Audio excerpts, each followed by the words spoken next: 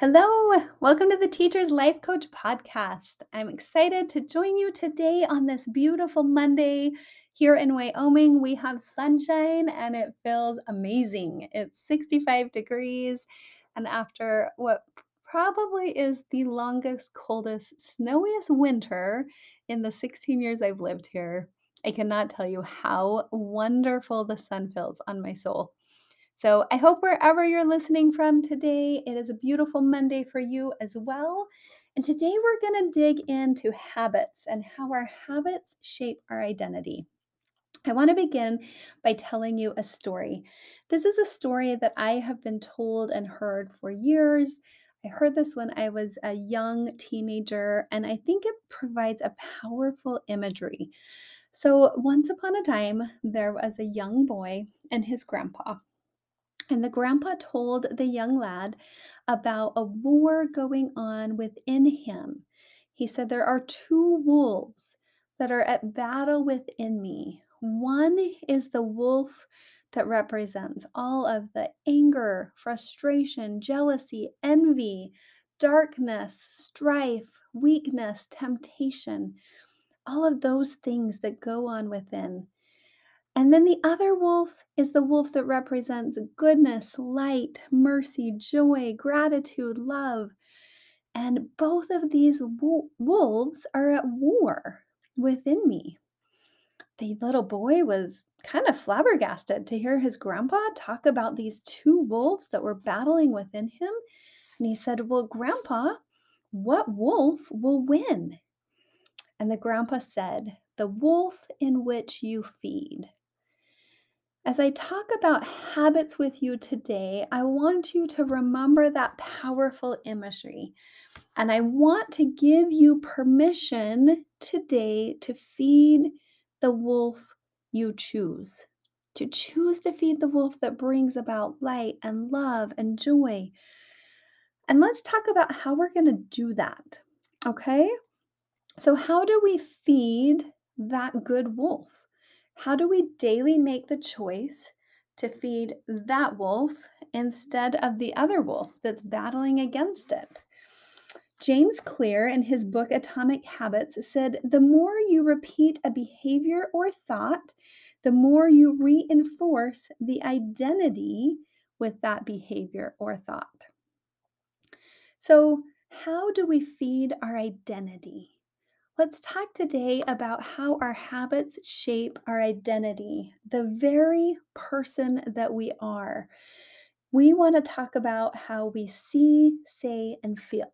In the creation framework, our identity really is in that see, say, feel area, that which we repeatedly think, and then the do area, which is that which we repeatedly do.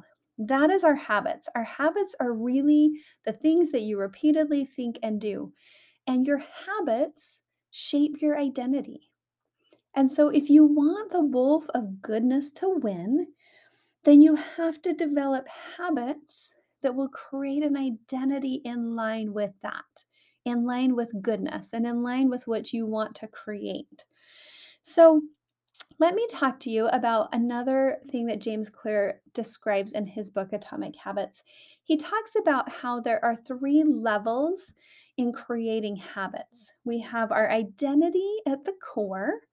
Then, when we move out, the outer ring is going to be our processes.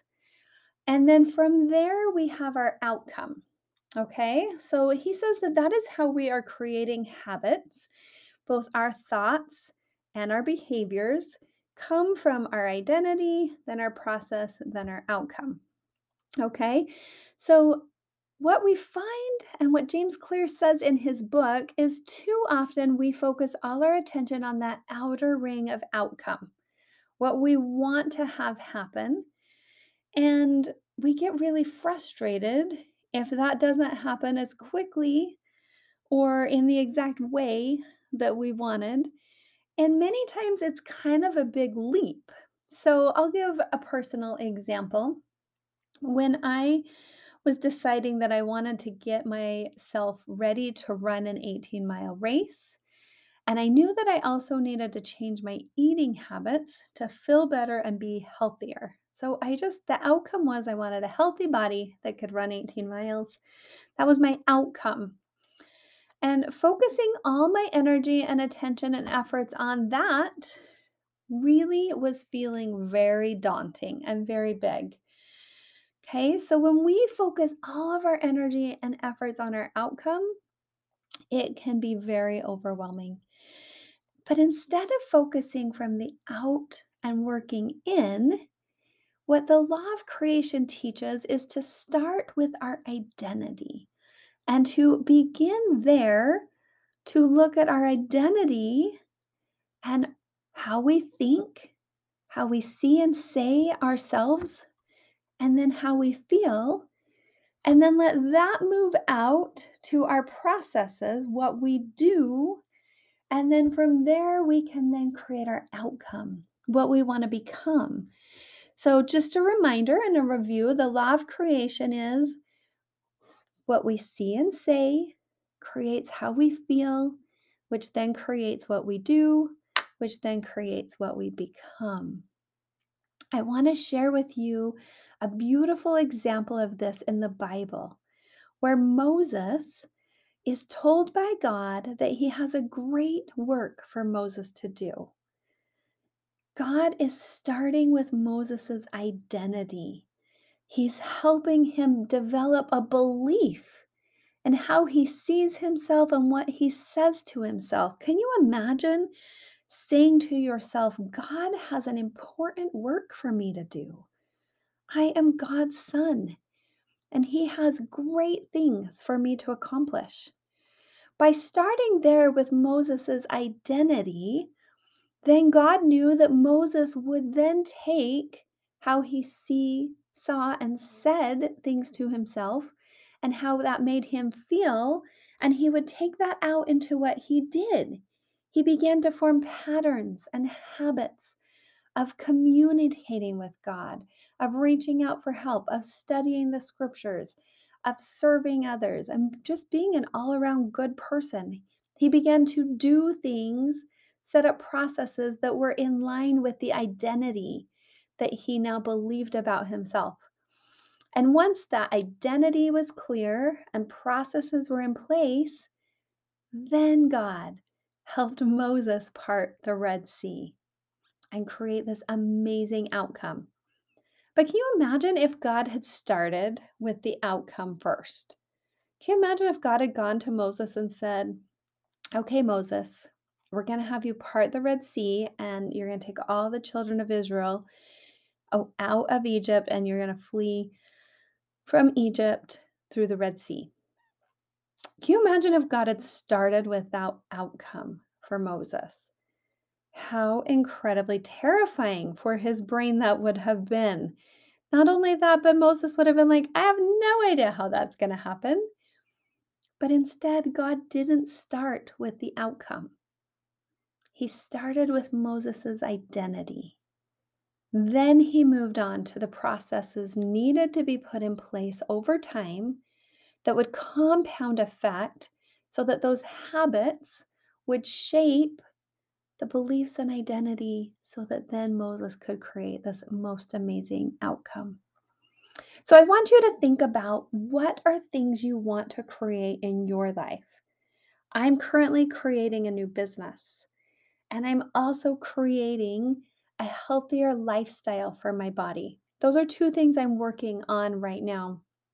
Some things my clients are working on are creating greater love in their marriage, creating a connection with their in laws, creating a path out of anxiety and fear, and creating a life free of anxiety and fear. These are some of the things that my clients are currently working on. I have a couple of clients that are currently working on creating less exhaustion at school and at home after teaching. I have a client who is simplifying their day at school so that they can get everything done between 7:30 and 4:30 and they don't take their schoolwork home with them. That's the outcome they want.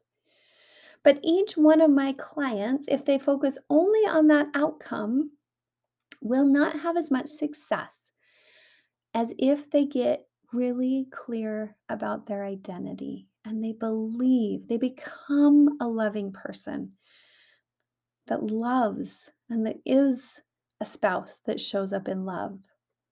If they become a person that's confident and kind and shows up as that identity in their relationships with their in laws and family, if they become a person who is courageous and hopeful and trusting that with God's help, they can live a life with less anxiety. If they become a person whose identity has energy and excitement for life, and then creates processes of boundaries around their time and their energy. It is so powerful when you work from the inside out. That really is how God works. God changes us from the inside and then moves us outward to create amazing outcomes.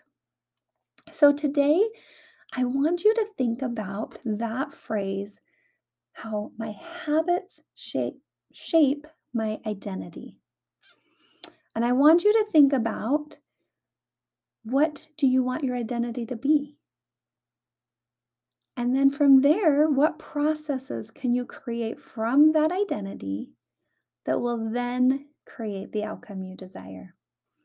I know you are a creator. I know you can co-create with God, and together you will create something great. Have a wonderful Monday, and we'll talk next week.